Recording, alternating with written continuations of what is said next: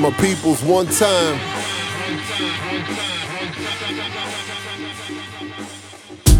Let's get started. I won't cheat you. Let me set apart who is my people. What up, what up, what up? You're back with Across the Intersection podcast. Thank you for rocking with us once again. This is AJ. I'm in here with Eve and Ragu's in the building. Hey, everyone. I had to get loud. Hey, everybody. Please don't forget to follow us on social media. You can always check us out on Facebook at Across the Intersection, and follow us on Twitter at Across This. At some point, we're going to get on Instagram because we're going to start creating these cool memes, and they're going to be funny, and you're going to laugh. Yeah. And when we do that, it'll also be Across This, unless somebody's stolen that already. Then it'll be something different. You can always check us out as well on individually on social media. I'm at Divenomous, DIVENOMOUS on all platforms, Instagram, Twitter, Facebook, everything. And I'm on Twitter at E to the V to the E. And you can follow me at Goo the Tech on Instagram. Because he's a technology guy, techie. Techie. Oh man. As always, we even got the producer back here. Yeah, she is we in got building. the rabble rouser. For those of you who didn't know, who've been causing all this ruckus on Facebook. On social media, yep. At the rabble rouser on. We're going to have to make that one. Yes. Right. That'll be her Twitter handle. Twitter handle. Twiddle hander. What the heck? Although that was kind of funny. I am the twiddle hander. At the rabble rouser. No, I'm just kidding. It's not a key Mazar. I'm sure someone has taken it. Guaranteed, yeah. That's what's going on, man. But anyhow, it's been a lot going on, so we're going to run our mouths for a little bit, and you're going to listen, you're going to laugh, and you're going to have fun, and you're going to tell your friends about our podcast because it's awesome. And you might even get mad, but that's part of You'll the probably point get mad as too. well. Yeah, because like I told you, I do make it a part of my job description to piss people off. So anyway, this week, again, as you know, we record in the Washington, D.C. metropolitan area.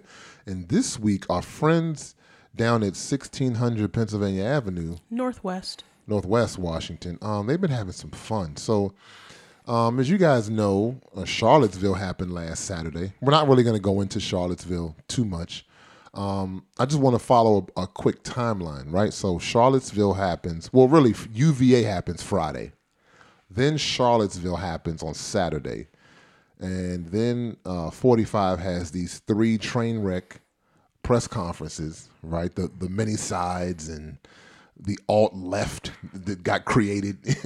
The alt-left was created on Sunday. So just a bunch of train wrecks. But then it comes out this week, I think Thursday. It comes out this week, Thursday, that he got rid of Steve Bannon. Now, one of the things I think that people forget about 45, I don't, for as much as he is a novice politically, and he is a novice. Capital N, capital Ovis, right? I think that he still is a master at optics. Yeah, he's very savvy. He's very savvy at making things look a certain way. And this looks like a very smart move on his part to say, hey, my response to Charlottesville, those train wreck, press conferences, etc., all of that was on Bannon, right? All of that was Bannon. He was telling me to do that. He's my chief strategist, blah, blah, blah, blah, blah. And so if I get rid of Bannon, that pegs Bannon as the scapegoat. That takes the heat off of me as the president, and I can say, hey, it was my chief strategist sort of pushing me in that direction. What say you? Well, the issue here also is I don't know if that strategy, if that's what it is, will backfire, because remember, Bannon was the one who arguably got Trump into the White House. Yep. We have Bannon as the campaign manager, which people thought was a strange move in the first place because Bannon doesn't have a political background, but somehow he was able to maneuver him. Yes, maneuver Trump into the White House, using a variety of means and variety. Yeah. And then he gets into the White House and Bannon becomes the, the chief strategist. So I don't know that this. Or he becomes the Grim Reaper according to Saturday Night Live. Now that, yeah. So if any listener has not been hip to it, go ahead and check it out. YouTube is for everybody. So anyway, so yeah, I don't know that this will work the way that Trump wants him to. He's almost kind of backed into a corner, which of course he painted himself into, where the person who has helped you get there is the same person who you're now making to look terrible for the decisions that you yourself have made. Right. And so this then opens up another door, which we'll probably get down to later in the discussion, which is, will allowing Bannon to be or exit the White House staff affect him in a negative light when Bannon returns to the media outlet that he was part of? Breitbart. And then like start tearing the White House to shreds. He's already said that. He said, I have a lot of weapons, quote unquote. I don't know what that means, but I guess when he starts to shoot off on Breitbart, you'll find out what that means. Yeah, I just hope that he's a lot more clever than just to, make himself seem like the man scorned. Yeah. Hopefully he'll do something else. He'll be more strategic in the way that he critiques the Trump administration or the White House, because otherwise it just looks like someone who got ousted is angry and wants to come against his former employer. And in addition to that, right now the Republican Party is in crumble mode. So does he want to contribute to that by continuing to stoke those fires? That's a big question. See, but I think that's exactly what 45 thought. That's what I'm saying. Why I think in terms of the optics, it looks good for him. He pins it on Bannon, right? Bannon goes back to Breitbart, starts shooting off at the mouth. Then he can say, see, look at this guy. He's crazy. Like, this is how I'm working with. Exactly. This is what I was dealing with in the White House. This guy is nuts. And then you have the image that he always works to portray. So there's another nuance to this whole thing that is amazing. So this week, our boy Barack came out of hiding.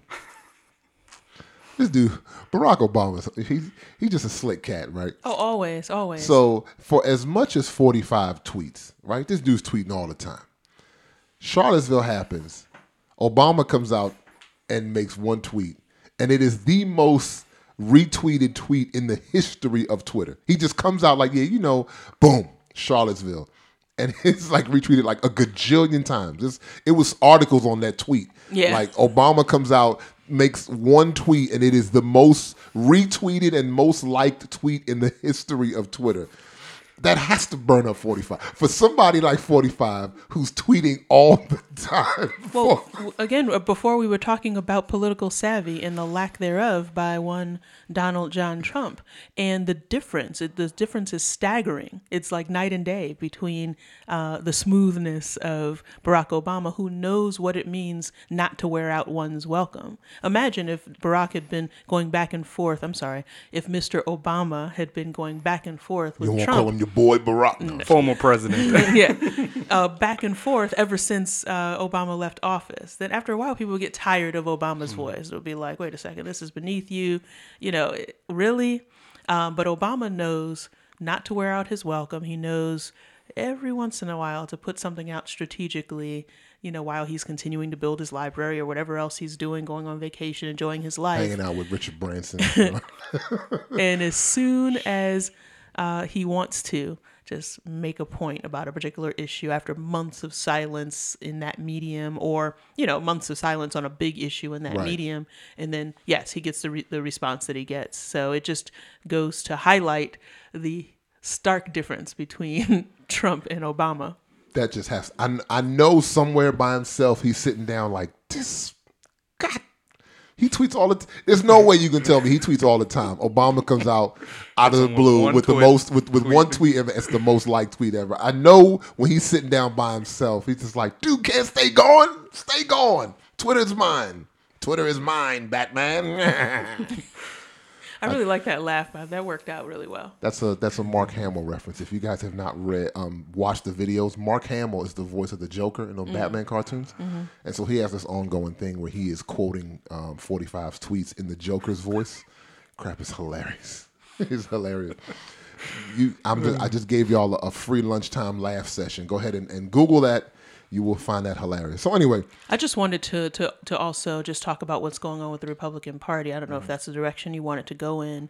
I think that that's a fear that some people are having because you see the alt-right or the extreme conservatives or the extreme right, whatever we want to call it. I prefer to call it alt-wrong.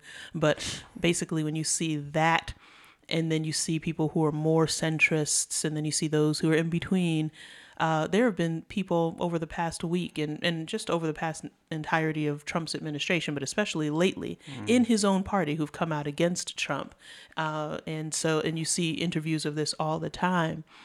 So there's a rift going on with people in the extreme right versus those who are more centrist versus those who are more traditional Republicans. And so it just kind of made me remind myself that political parties in this country have actually folded. I'm not saying that this is the end of the Republican Party, but when you live in a time like now where the parties have been Democrat and Republican for so long, for our entire lifetimes, and then it's kind of easy to forget that political parties have changed off and on for the entirety of this country's history.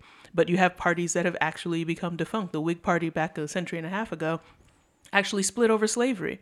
And so, I'm sure that people during that time thought of the Whig Party as, wow, this is a major political party. Next thing you know, it's gone and there are factions to it.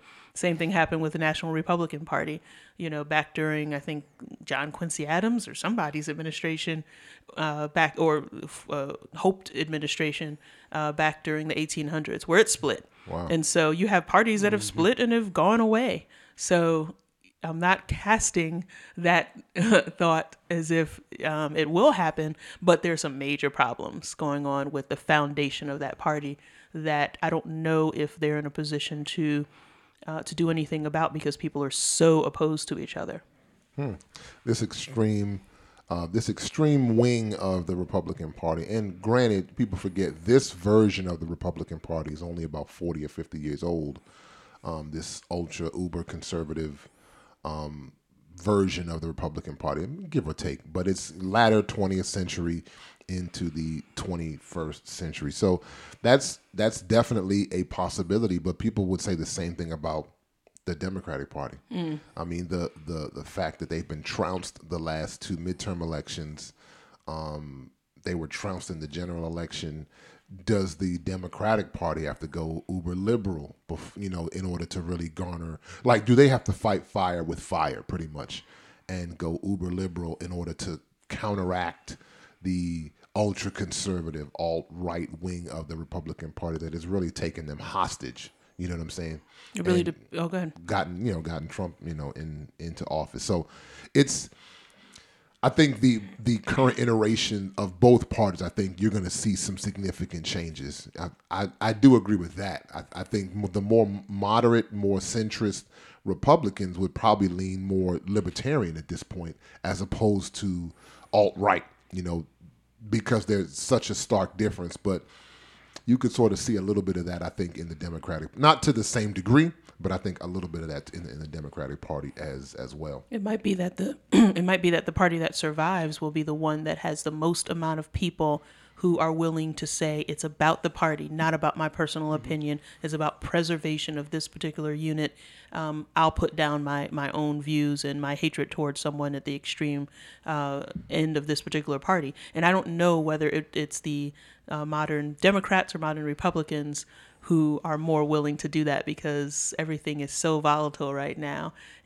But what you said a few seconds ago, AJ, reminds me that a lot of people who are third party supporters or supporters of the notion of a viable third party would wonder if the splinters that are happening on both ends don't open up the door for that. Mm-hmm. What do you all think about the possibility, considering all of the division going on both sides, that a third party actually might be able to come up and be successful? That's definitely realistic. A combination of that liberal and conservative concept, it could be called like the Millennial Party or something different. Yeah, you need to trademark that, because that makes a lot of sense. If somebody hasn't. So anyway, I know personally I'm going to be on the lookout for Mr. Bannon's fiery darts, fiery darts at the Republican Party, at the administration, at 45 himself. You know, like I said, I think this is, from an optics and a perception perspective, I think this is a really smart move by 45. You know, it pins Bannon as a scapegoat. It takes the heat off of him, and it puts a lot of, it makes a lot of noise, right? And it takes the focus and attention off of those three train wreck, like I said, press conferences and the ridiculous comments that he made, the many sides comment and the alt left and all that kind of stuff. It takes the focus off of that, right? And it puts the focus on Bannon and the shenanigans that probably are getting ready to pop off on Breitbart. So it looks like Bannon might have to take the high road, which is strange. Yeah, I doubt and that. I think that the high road, but again, if it's about preservation of his party and how loyal Bannon actually is to the party, or how loyal he is to his pocket, and how much more press Breitbart can generate for itself by being that, you know, perpetual critique of Trump that it could become.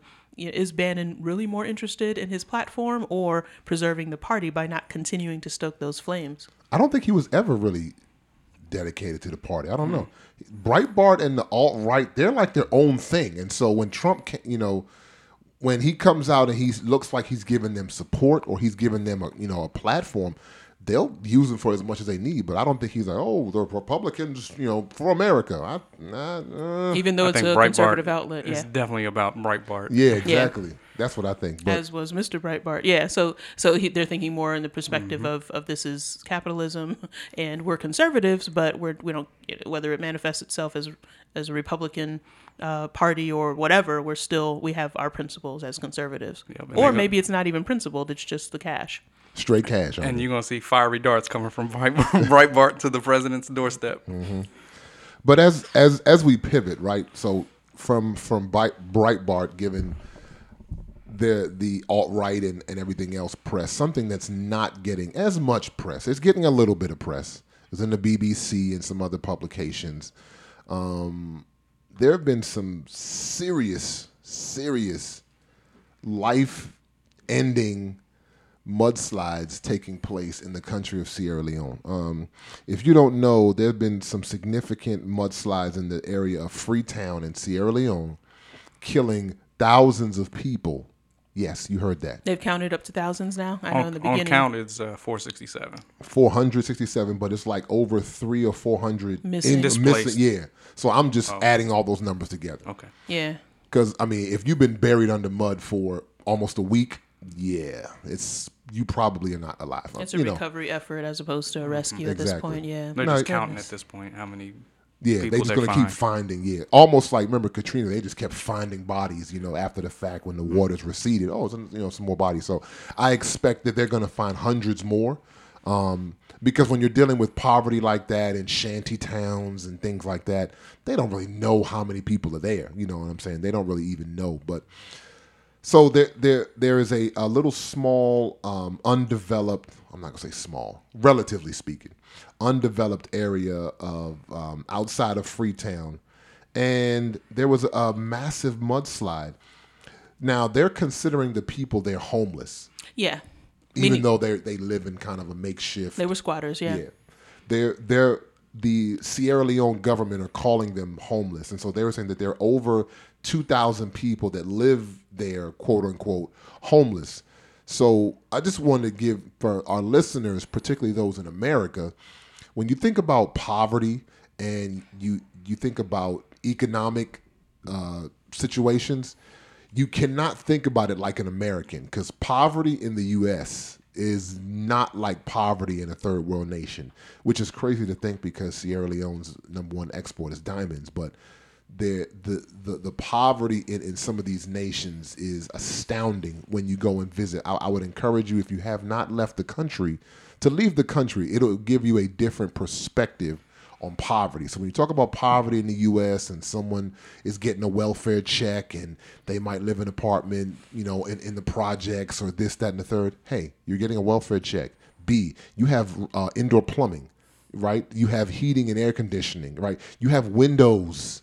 Okay. It might smell like urine, but you have an elevator that takes you up to the 33rd floor. There's an elevator there.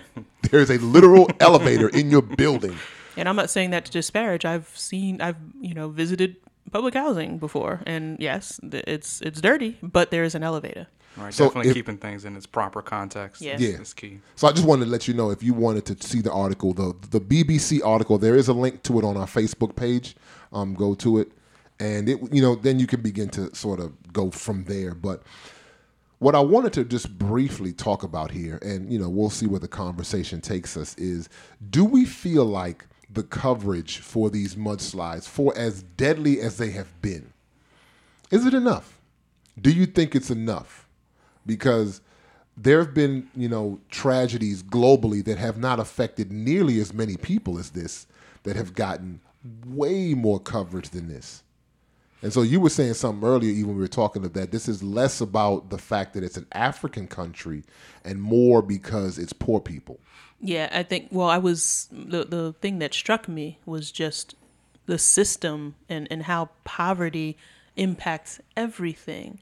So you have a country's capital, and you have areas that are thriving, and you have, people relatively thriving, and you have people who are going to work and going home and having jobs. But then you have this underclass there, similar to the fact that you have an underclass here. It's not a similar underclass in terms of amount of wealth, of course, but the structure is similar in the fact that you have people who are thriving within that context and people who are left behind. And so when you look at the pictures, you realize, okay, there's a mountain there's a loose soil, and then there's a flat area. And anybody who would decide to put their home underneath that mountain with loose soil knows that sooner or later, if it rains enough, there's going to be a mudslide. However, the people are in survival mode in the sense that there's no mudslide now. It's dry, so let me find a place to live right over here, because in terms of my ability to make it in this society, I have no options. So there's a whole community built right in this spot that is perfect for something like this kind of natural disaster. So I think that poverty is the real problem. You have, as you mentioned earlier, AJ, you have a country whose primary export is diamonds, okay? And then, of course, you have a continent like Africa that has the richest mineral wealth, or the greatest amount of mineral wealth, and wealth in precious metals and all kinds of things, just the greatest amount of wealth on Earth. And, of course, it was raped and pillaged, of course, we know, by Europe, and now it might even be happening by China throughout the continent. China. It's like it might be happening, by all kinds of all kinds of countries, just getting what they can from Africa. But when you do that, you find that you have people who are in charge of these countries, who people on the outside like us would say, why don't you take care of your people? Your major export is diamonds. But I think that when you have the rest of the world taking, and when there's a legacy of colonialism, people are on survival mode. People just want to do for themselves and their families, and they're leaving everyone else behind. And I think structurally there's a problem with Sierra Leone and a lot of different places. It's not lost on America either. We have people who are not participating in the economy either here. And so humans have really backed themselves into a corner by creating societies where there's so much disparity. So you're definitely saying it's a systemic thing. I think that human beings decided at some point in history that we are going to have societies where your wealth is based on how much currency you can collect for yourself. And depending on how much currency you can collect for yourself, that's what will determine where you can live, whether you can eat, whether you have clothes to feed yourself. I mean, you look out in the wilderness, you don't see gorillas and apes, homeless. That just doesn't, even animals, don't have that. Like, Go ahead, get you some of this hole. The beasts of the If I dig a field. hole, everybody lives here. Right? I mean, It can seat 4. you don't see This birds. cave has seating for 8. Right. You don't see bats and birds and and there's an ousted colony of bats that have no place to go. Like, you just don't see that in the animal kingdom. I see your face, AJ. You're about to pop off. No, that's But funny. it's just, but human beings, for whatever reason, have decided, okay, let's find a means of exchange, which makes sense in a way. Okay. But the problem is when you make access to that means of exchange, an opportunity to attain that means of exchange unequal. based on the condition of someone's birth, or based on whether they have currency from previous generations, or based on race, or based on gender. When you have that disparity going on, then you're going to have disparity in wealth. And then you're going to have situations like these where just because of poverty, someone dies. Yeah, it's rather unfortunate, and what's more unfortunate to me, I find, is when believers use Scripture in ways to dismiss things like this. Because when you would bring up a point like that, a believer would say, "Well, even Jesus said the poor will always be with you. So what does it matter?" Or if you don't work, you don't eat. First of all, if you don't work, you don't eat. I don't think that was a prescriptive text. Paul was saying if a man doesn't work, he doesn't eat. Or even if it was prescriptive, the question is, do you have an opportunity to work so that you can eat? That's more to laziness as opposed to not having the means. And what human being really is so lazy that that there are opportunities in front of them, but they would prefer not to eat rather than take those opportunities? That's someone with a mental disorder. We're not talking about a normal person. So the reality is opportunity and equity and access are the real issues. I'm sure in Sierra Leone and definitely here and in other capitalist countries. Yeah, so you're saying that the major export that you definitely see is diamonds from that. So then what kind of opportunities are then going to be available? Is it going to be somebody who's working in the mines, or is it going to be a machine that's digging up and excavating these mines and collecting the diamonds? Yeah, that's a really good question, and some people would see it that way to say, well, either the people have jobs or they don't. They're working dirty jobs in a mine or they're not. But we could go further than that and say, well, do these people without whom these diamonds would not be excavated, do they even have a stake in the profit, or do they have a stake in the enterprise that they're involved in? So, I think that giving people opportunities even to benefit off of their labor would bring the whole country up. But then even more than that, there's a lot of science and a lot of engineering involved in taking diamonds from within your rock and within your country. So are people being taught and being educated toward the engineering and science and everything that now you're talking about the whole structure of Africa, But yeah, the whole structure needs to be re-examined. But I think what's going on now is that the only thing that a poor country knows is, okay, there are countries there are companies that are interested in our resource, and it's not just diamonds, but Sierra Leone has a lot of minerals, as do other countries in Africa that are critical for our tech sector and a variety of other industries.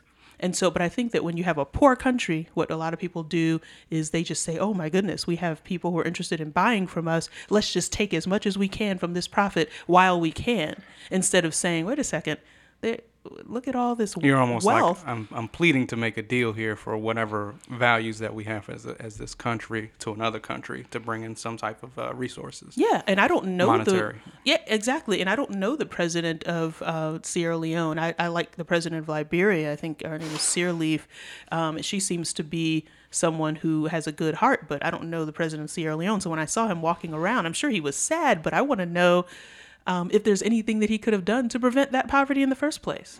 I mean, I've said it before on our podcast that I don't put stock in unrighteous systems or unrighteous people. And so when you have people who are in power and people who benefit from the destitution of others, it's not in their benefit to truly invest themselves to help. I think it is in there. I think Why? Why would you think that? If I am rich anyway, right? So I have a country that has a few million people with all of this wealth, where everybody should be middle class or higher. Should be based on the amount of wealth that the primary source or the natural resources in that country generates. So look, I'm rich anyway. I'm the head of the country, or I'm a minister of a particular agency in the government, and I'm rich anyway. So it's a matter of being rich or more rich. Either way, that's the point. That's it, right? But either way, my money's going to outlive me. Yeah, but either way, and it's not just going to outlive me; the it's going to thought outlive process. me very nicely. The Bible says that the eye is never full of seeing. That's what I'm saying. You could have $10 I million, have the same eye. but why not 11 million? Yeah, but the deal is, okay, so let me just talk about the juxtaposition I was just trying to mention. So, number one, I could be rich with a poverty-stricken country.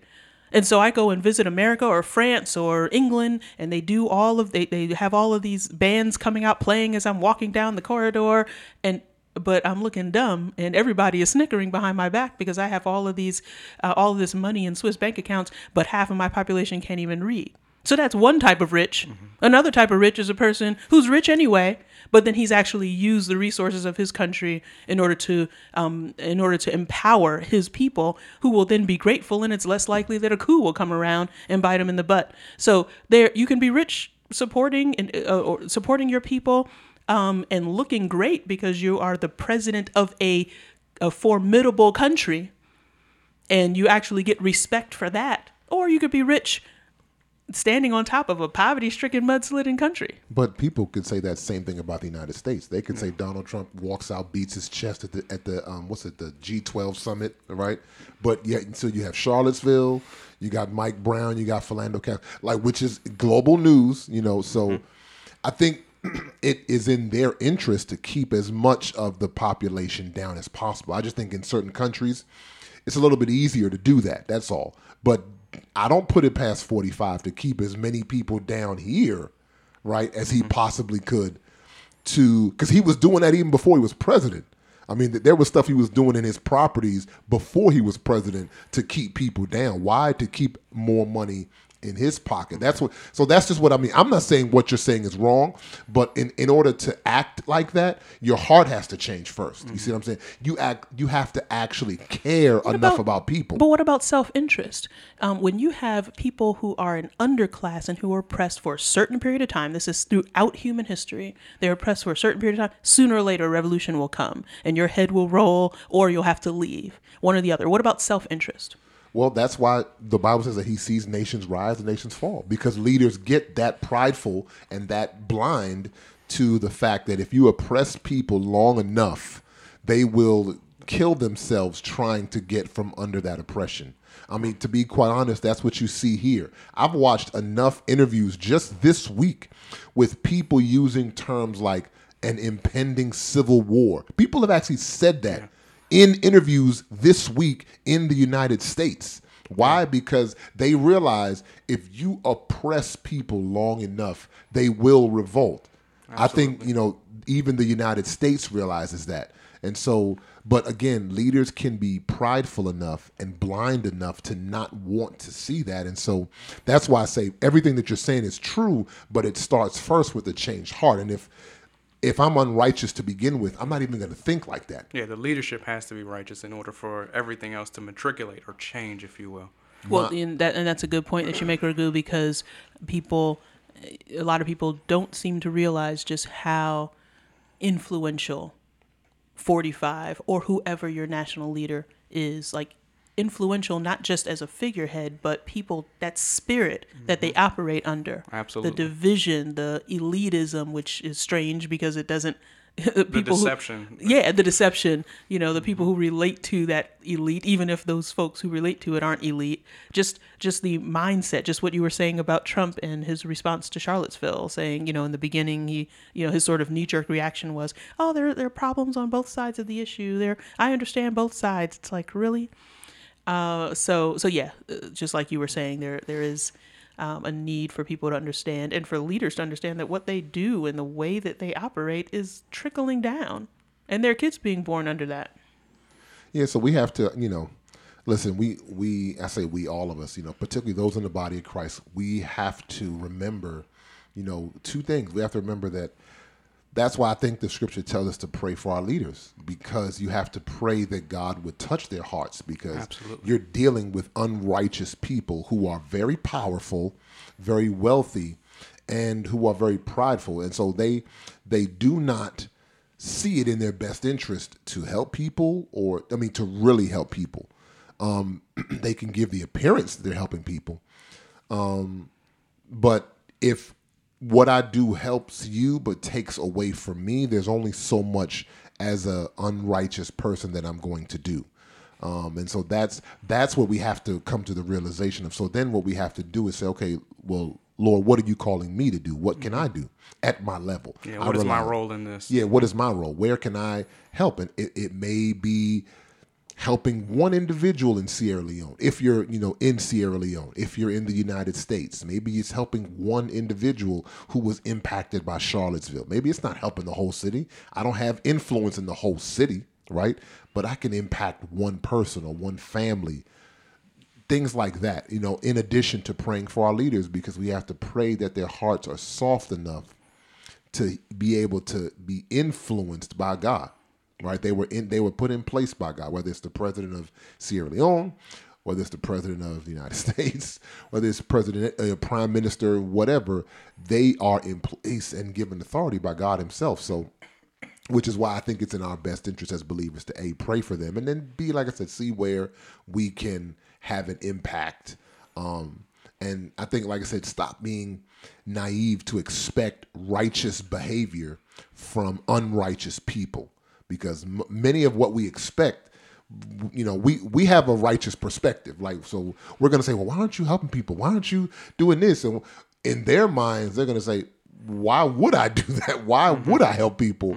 And the fruit is bare. You see the fruit of what's in their heart. You don't do what's not in your heart to do. So if oppressing people, taking advantage of situations, fear mongering, whatever is going on, that's what's in their heart to do, and so that's what you're seeing. Okay, so it's about being an example. It looks like certain people have decided to be a certain type of example, and those of us who are ideologically driven should be an example that matches our own ideology as well. So at least there's some kind of interplay going on instead of just wickedness all the time. Yeah, I mean, wickedness grieves my heart, just like I feel like it grieves, the Lord's heart. When you see people being wicked, and but the Bible says the heart is desperately wicked. So that's why we see wickedness. We see the hearts of men coming forth. What's in their heart is what is coming forth, and it is desperate wickedness. And it's unfortunate, but when you have people then who are in power and who are leaders, but who are still desperately wicked, then you see reactions. You have desperately wicked leaders you in have place. Desperately wicked and leaders. whatever personal convictions that they have, it becomes portrayed to the people that they're leading. Yep. Yeah. What does Sam always say? That they're those who are in authority, people who are subject to their rule. Yeah. So there you have desperately wicked leaders, and those people who are under them are subject to their rule. So Wow. yeah, we just figured we'd sober up the whole, right? Basically. From laughter to soberness. But something that will make me feel better, right? Is we're going to break here and take a word from our sponsor. Addressing your health is not something you can ignore. A report from your doctor or even aches that you've learned to live with need to be taken care of. It can feel like a long road when you go at it alone and aren't sure what to do. Working with a knowledgeable individual will help you save time, resources, and actually get the results you're looking for. Let us introduce you to Princess Akima, a certified holistic nutrition practitioner. She's a living example that making powerful changes in your life will have ripple effects. She works one-on-one with clients to prevent and reverse disease, from skin issues, diabetes, high blood pressure, and allergies. This can be treated by using nutritional guidance, herbal and homeopathic means, body work, and movement. This whole person holistic approach is helping people get restored. Get in touch with Akima today at www.princessakima.com. That's PRINCESSAKEEMA. Or you can reach her at 240-855-0266. And you can connect with her on Facebook and Twitter at Princess Akima. Please support our sponsors as they support this podcast, and let them know you heard about it on Across the Intersection. All right, and we are back for real. All right, so we're going to just jumble up a bunch of stuff this time. All right, so we're going to sober it up a little bit more, and we're going to just mix it in with This Week in the News. So as you guys know, we normally try to keep it light for This Week in the News. But I swear sometimes the Saints just don't make it easy. They just... Are we talking about saints or ain'ts? Somebody got to help these Saints. They're going to get left like ain'ts. So, like I said, we normally try to keep it light, but I think this particular issue is very heavy. And the reason that I wanted to throw it in here is because it is sort of related only because it's things that we do publicly and that bring reproach on us. So there have been a couple different stories that have come out this week that are kind of related. And so I wanted to talk about it because they both center around one particular issue, which is sexual misconduct. So if your kids or people for whom this topic might be inappropriate, if they're listening, we just want to give you a heads up on that.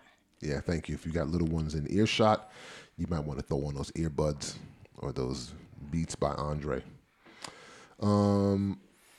So in Tennessee, right, this week it just came out. The article was written in the Independent. Court papers are public, but in Tennessee at Brentwood Academy, right? It's in the Independent, and it's also on Yahoo. There was a 12-year-old student. I guess at 12, you're like 7th or 8th grade. Right? 7th grade. Mm-hmm. Yeah. There's a 12-year-old rape victim. Rape, R-A-P-E. He was consistently sexually assaulted by older students at Brentwood Academy in Tennessee. It's a quote unquote prestigious private Christian institution. And this young boy was, and by the way, it was a boy. He was sexually assaulted multiple times by older students at the academy. So it wasn't like teachers or administrators. We're talking older students at the academy.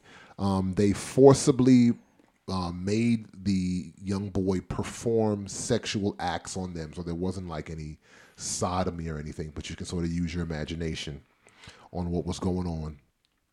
And so the parents of the boy are suing the school for $30 million, right? So you may say, well, how the heck do we go from the young boy getting assaulted by other students to the parents suing the school for $30 million? Well, let me tell you how they got there. The young boy goes to the headmaster of the school multiple times to inform the school of what's happening to him, what's being done to him by the older students at the school. And I'm not going to say the headmaster's name here. It's like I said, it's all over the internet. But the headmaster, one of the things that he tells him some nice, Bible stuff, which if isolated by themselves are 100% biblical and 100% accurate. But within the context of this situation are extremely problematic. So the headmaster tells the young boy, remember he's 12 years old, that he is to turn the other cheek. Of course, that's a Bible scripture, right? It's a Bible reference. And then he also tells him that everything in God's kingdom happens for a reason. Again, those two statements isolated by themselves are perfectly fine, but within the context of this circumstance are very problematic. It's very problematic, one, because of the sexual misconduct, and then two, it's problematic because of the age of the individual. He is 12 years old, and you are expecting him to understand and process these biblical concepts at an adult level. Even if he was able to do that at an adult level, he just experienced extreme bullying and illegal acts performed against him over time. And against his will, of course. Against his will. Basically, he was terrorized. So most adults would struggle with understanding those biblical concepts in that context. And then either way, they were taken out of their context. Well, I think that the headmaster, I really want to say the guy's name, but whatever. Just go ahead. I mean, not the guy's name, but just whatever you wanted to say about the little boy. They're just calling him John Doe. Of course. So yeah, the little boy is. I'm talking about the headmaster. It's very problematic because it assumes that we dwell in this Christian utopia. It's like a vacuum. We live in a vacuum. Exactly, and we don't live there. You're in a public school. Public in terms of it's open. It's not a public school, but it's in a public environment, a public place. You are in a public place, the school, and you are trying to enact biblical principles where there has been no biblical structure. You have young students who are clearly unsupervised because this is not happening in the presence of those in authority. So you have students who are completely unsupervised and obviously unaccountable to anyone, assaulting a younger student at the school, taking advantage of him against his will. And he does the right thing, which is to come to those in authority. He goes to the school's headmaster, and rather than hold the older boys accountable, I'm assuming they're boys, but it could be, it just says students. Well, no, one of them was boys because that's right. It did say some things about male genitalia. So they may have all been boys, which more than likely they probably all were boys because boys are just ridiculous. Speaking as one who used to be a boy, so I have experience being ridiculous. They assault him against his will. He goes to those in authority and is met with Christian cliche. Yeah. Which is problematic. So that's problem number one. And there are plenty others.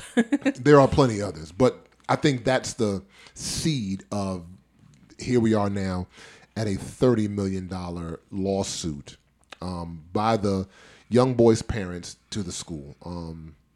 It sounds more like the headmaster wanted to sweep this under the rug and not necessarily deal with it and bring bad press or bad publicity to the school. That's what it looks like to me. Yeah, he allegedly, when he was interviewed or asked about it, allegedly said that when he first heard about it, he thought it was just what he would call harmless boys will be boys sort of bullying, and he kind of moved on. So that's his mindset. But again, we need to, when we build institutions that parents entrust their children's safety in, it's really important to just provide an environment, first of all, that's safe. But second of all, if you're a Christian school, remember that you're educating the whole child. I wonder how much is taught about this topic at that school. Mm-hmm. I know that some Christian parents and some even churches don't like to even mention that we even have a sexual existence. It's almost like, let's talk about, physical fitness. It's an undisclosed topic that's not being talked about, and you got all the hormones, if you will, raging up, and nowhere to express these or vent these topics. The critical point. Mm-hmm. I mean, you're talking about undisclosed topics. I know when I was a teenager, you was a hormone. That's what I was. I was a hormone. You were a living hormone. I mean, I was a hormone. And other teenagers can say the same. So you have a school that has a whole bunch of teenagers, and my question becomes, considering what they're going through developmentally, mm-hmm. is your curriculum appropriate? Is it developmentally appropriate, not just in terms of what you will not teach and how you won't teach it, but what about what you do teach? So, of course, if these boys who did this are sociopaths, which is very possible, then that's one thing, because it's a sociopathic behavior for you to gang up on a boy and then cause him to arouse you in a certain way. It just blows my mind. But either way, it should be an environment where these sorts of these talks about what's appropriate and what isn't, and this is what's going on with your body, and let's talk about this particular season of life, and let's have a well-rounded, balanced education. It just makes me question whether that's even going on there, and in addition to the safety problem. I mean, I think it's a combination of education for the children, educating them about sexual activity, sexual arousal, sexual identity, all of that. And then discipline. Mm-hmm. If there's no structure for authority, accountability, and discipline, because one of the students is on the basketball team. It did say that. It said that there was 4 students that were doing this to the young boy throughout the school year, and that at least one of them was on the basketball team. So who holds these students accountable? That's why using the Christian dogma and the cliche is problematic, because if you use the jargon without the reality of living it out, that's why it's problematic. Because if you don't hold the students accountable, if there isn't any oversight, if there's no authority ever present, but then when something does go wrong, you want to flip back and use Christian cliche, that's why it's problematic. Now, this actually got me to looking at something else. I was reminded of an article I read earlier this week, posted by our dear rabble rouser. Our social media Not socio media. person. Right, Right? not Oh socio-media. no. Yeah, this is what I'm gonna do. You know, it's funny. There's another podcast I listen to that he gives his son this really elaborate title. I'm gonna call it. I'm gonna say Akima is the vice president in charge of social outreach. The vice president of social Boom. outreach. Put that on the resume. Yeah. Yeah, there it is. There was a New York Times article this week interviewing a Australian archbishop in the Catholic Church. And his name is Dennis Hart. He's in Melbourne. He's the president of that conference over that, I guess, district. You know how Catholic I think they Church is kind of pronounce it. separated by district. I think they pronounce it Melbourne. Oh, Just Melbourne. I just wanted to. Yeah, Oh, go ahead. not Melbourne. All right, Melbourne. All right, it's Melbourne. Like Worcestershire. Yeah, not Worcester, but Worcester. Or Lancaster. Worcester or something like that. Anyway, he was talking to a reporter. The lady's name is Jacqueline Williams. And they were talking about whether or not you should turn over priests who have fallen in this same area. They have confession and things of that nature. And should the confession be enough? And one of the statements that the Archbishop made was the laws in our country, that country being Australia, and in many other countries recognize the special nature of confession as a part of the freedom of religion, which has to be respected. This is what he told the Australian Broadcasting Corporation.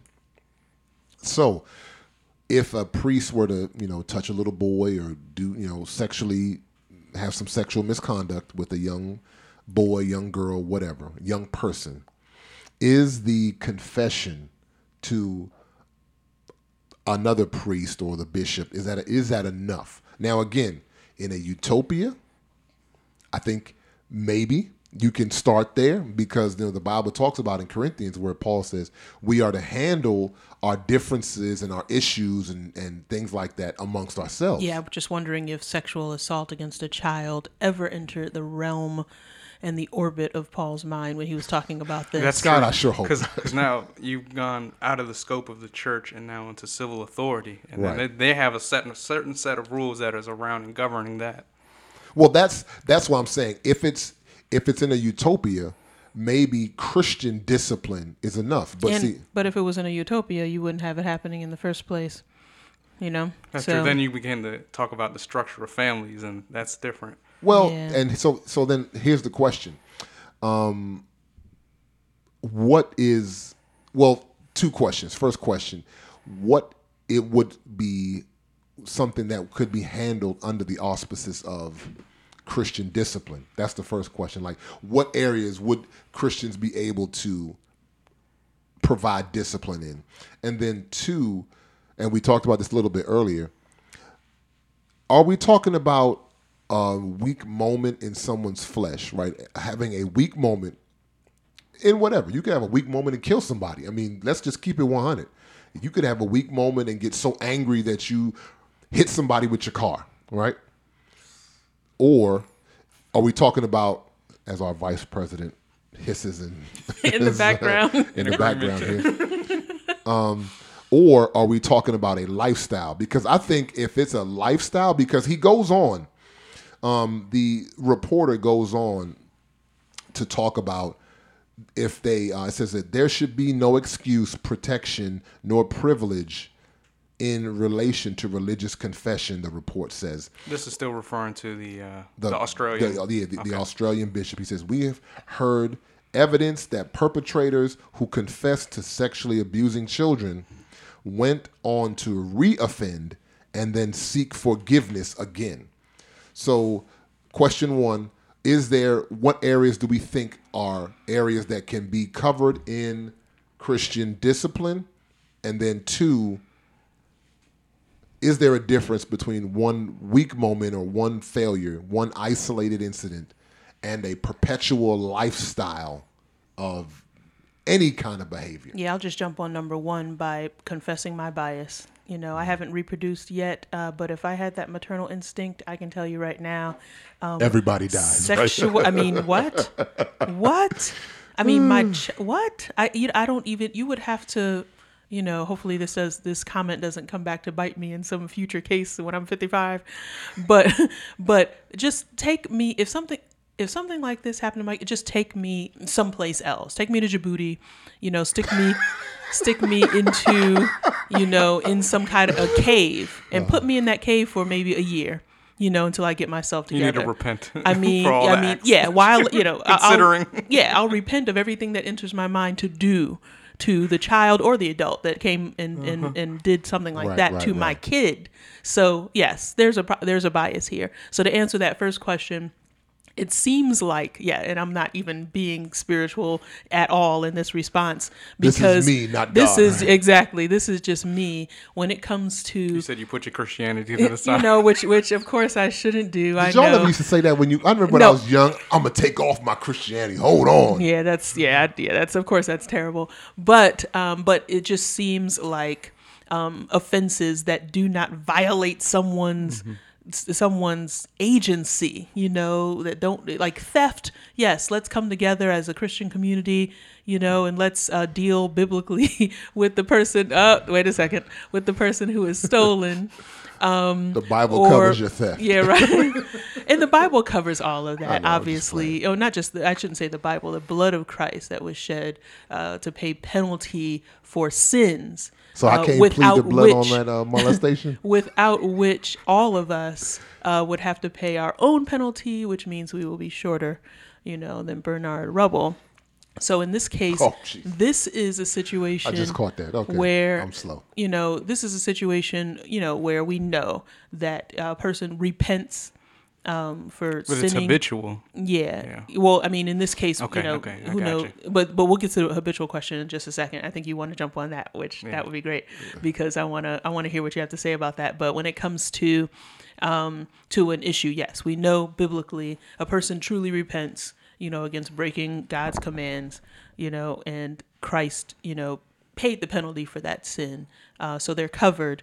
And remember, Christ told the woman who was caught in adultery to go and sin no more. You know, there was a commandment against adultery. Right. And he's saying, okay, now look, you're forgiven, but you remember that commandment, do not commit adultery. So there is a repentance and a forgiveness, but then there's a mandate after that, which is go and sin no more. Well, that's why I brought it up. Do we treat the isolated one but that's the lifestyle? But that's the thing. I think it leads into it's a leading question.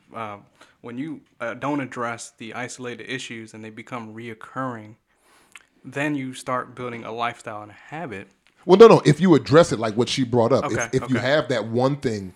And the law, because remember, they quoted the law. We could stone her to death. Like, the law says this. So that's why I bring it up, because people want to turn over these priests, or in the case of the school, those basketball players, to the law. But Jesus comes and offers another way. Now, I understand, because I am a parent. And I have children. And I may have those thoughts that you were talking about. But at some point, will I be able to woosah, right? Woosah's an old movie reference. And say, hey, listen, let me think about this biblically. Can we clear our minds enough to think about it, you know, biblically, to say, hey, can this person, is it within my scope to offer grace to this person who's done such a heinous thing? If it's one isolated thing. Now, what about the habitual lifestyle? How do we treat that one? So let's back up for a second. Let's back up for a second, and we're going to talk about the one-off instance. And even in that one-off instance, I think there's a point to make that, you know, you have to show fruit that's in accordance to repentance. And if that is not being shown, and you just are weak in that specific whatever sin it is, then things must change in your environment where that you begin to put more natural parameters around the thing that's causing you to sin. Yeah, and that's where I agree. And I agree with that when it's the one isolated person. I think if it's the one isolated incident, no matter how heinous, I believe that Christian discipline has the ability to redeem the person. If they show the fruits of repentance and we put those boundaries, they are accountable, like the woman caught in adultery, those parameters are put around them, they can be redeemed. Now, in the case of repeat offenders or perpetuators, and this is their lifestyle, like this article talks about in Australia, I think they need to be turned over to civil authority. Yes, absolutely. So you're getting turned over to your flesh as well as to whatever authority that will now govern you outside of the church, and which is civil authority. Okay, so you're saying that the first response, if this is not seen as perpetual at this point, is for the body of Christ or the local church community, the local community of believers to come together and handle it biblically. But if a person is unrepentant, then just like the scripture says, turn them over, not only to their flesh, but to the civil authorities. Absolutely. Who will be able to deal with them. And that in itself may save the individual, as well as you'll have to deal with whatever the punishment that's behind the actions. Sheriff Jenkins. Turn them over to the civil authorities before I get out of that cave in Djibouti and come back to the Western Hemisphere. Now now I know some of you listening might say, AJ, you are tripping. If this happens, I'm taking them right to jail. Here's the only reason I find that is biblically why we have to at least entertain the thought. Now, I'm not saying, listen, we may want to say, screw it, certain actions deserve certain punishment. Okay, and that's perfectly fine too. But remember, the Bible that you read, half of that New Testament was written by a man who committed multiple murders. Multiple. This was a man who persecuted. Exactly. I'm saying multiple being modest. Yes, exactly. This was a man who perpetuated the destruction. The first one of the first forms of genocide. Yeah, literal genocide for believers in the first century, and yet that was one that the Lord Himself came to redeem. Because if you recall, at Saul's conversion on Damascus Road, right after that, God speaks to a man named Ananias and says, "Go pray for this guy." Now, Ananias gives the normal response of a normal person, right? What you talking about, Willis? Exactly. You mean that guy? Yeah. He's in prayer, and he hears God say, "Go pray for Saul of..." What? I'm surprised he didn't just say, that must have been the devil. Right. That was he probably did say it. Them guys in the Bible were nice about it. That's the devil, like Bobby Boucher's mom, right? He gives a normal human response. You like that Waterboy reference? You like that? I'm all about movie references. Wusa and Isciliodo. Yep. Then he gives the normal human response. He says, "Nah, man, I don't mess with that dude like that." He says he's the one who killed your church in Jerusalem, and you know what he's probably thinking? He's on his way here to kill us in Damascus. And you want me to go to him? And you want me to go pray and lay hands on this cat? And he's blind? If he's blind, he can't see me, so I'm good. And if you want me to lay hands, I'll lay hands, all right, around the neck. He was looking for that cave in Djibouti with you, right? So I just still have to say, God saw enough in him to say this, even though this guy was a murderer, right? Let's just call it what it is. He was a murderer. He saw enough in this guy to redeem him. And not just that, the Bible lets us see into what some of the people were thinking in the time that he was converted. We like to, look at the Bible with rose-colored glasses and say, oh, it was just all, no. There were people in the New Testament in that first century that were like, nah, I don't mess with this dude. It's going to be some time. Right. It's going to be some time before I'm cool with this. So just because God says something or I feel like something is biblical doesn't mean that everybody's going to jive with it. So listen, I understand if you're listening to this right now and you hear us say sexual misconduct and grace and mercy. Sometimes it's hard to reconcile those two things in your mind. I get it. I understand. If it were me, it might be hard for me to do the same thing. It might be hard for me to reconcile. I'll be the first to say I've never had one of my children suffer a sexual assault. So I don't know, but I do know that the scriptures would at least force me to consider grace and mercy for this person. Like, people look at when Dylan Roof came in that church and shot 9 people and killed them.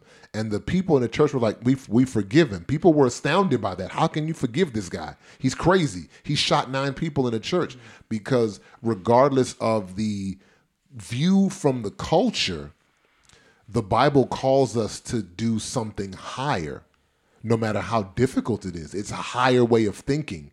What did you say earlier in the podcast? You said it's a higher form of humanity. You said that a couple of weeks ago. You said it's a higher form of humanity. So listen, these things that we're saying, it is a higher form of humanity for someone in my family to be killed and me forgive the killer, or someone to sexually assault a child and me offer them grace and mercy if they're willing to turn. It requires the Holy Spirit to be there, first of all. Yep. And even when the Holy Spirit is there, you might want to extend the grace and mercy first. You might extend the right hand of fellowship. Yeah, exactly, with a balled fist. Yeah. So, but it definitely marks the distinction between responding in the natural and then responding in the supernatural, because again, you've turned from darkness into light, and you don't want to turn back to darkness just because there's darkness out there. Yeah, you don't beat darkness with more darkness. We don't overcome the world being more worldly, right? So if somebody shoots a church and kills 9 people, killing him doesn't make the killing of the 9 people somehow go away or be better. Or sexually assaulting a 12-year-old boy, even though they're boys themselves. Remember, these are other students at the school. Burying them under the jail does not, take away or remove the fact that the 12-year-old boy was. But again, we can't really even think about these things until we change the way our minds are, because our minds are eye for an eye, right? Absolutely. That's human nature. Eye for an eye. You do this, I'm going to do something worse to you. But where the Bible says, renew your mind. So again, like the similar actions, like the leaders, I can't even think like that until I renew my mind, because my first thought is, oh no, where these boys at? These jokers about to die. Yeah, exactly. Literally, somebody's going to, if you did that to my son, somebody's going to die. So anyway, guys, I know these are really deep and heavy things to think about, but the reason we bring them up is because they both happened in Christian institutions. And before we put these requirements on the world or earthly institutions, we must first get our houses in order. There are a lot of things going on in a lot of churches, a lot of Christian quote-unquote organizations that are wicked. We talked about wickedness, and we must first get our houses in order. So that's what we like to do here. Keep God in the midst, keep him at the forefront. And even when we're doing our business, whether it's school, whatever it is, we have to work as believers to keep God in the forefront. And that's what we like to do here. So we thank you guys for rocking with us this week. As always, as I always say, until they put me in the ground, I'm going to keep God in your face. So for Eve, for Ragu, this is AJ saying thank y'all and peace. Peace. Peace out. Let's get started, I won't cheat you. Let me set apart who is my people. The ones who set in their heart to be believers. Press on to the mark to follow Jesus. When it gets hard, they be seeking the leaders. Fathers that help them heal when they are beaten, or help them see the meaning when they're grieving. Don't follow their feelings that'll be misleading. Yeah, they the ones that keeping it biblical. Keep it 100 when others saying it's fictional. A relational life, that is how it's scriptural. A stay in the light while cats be living typical.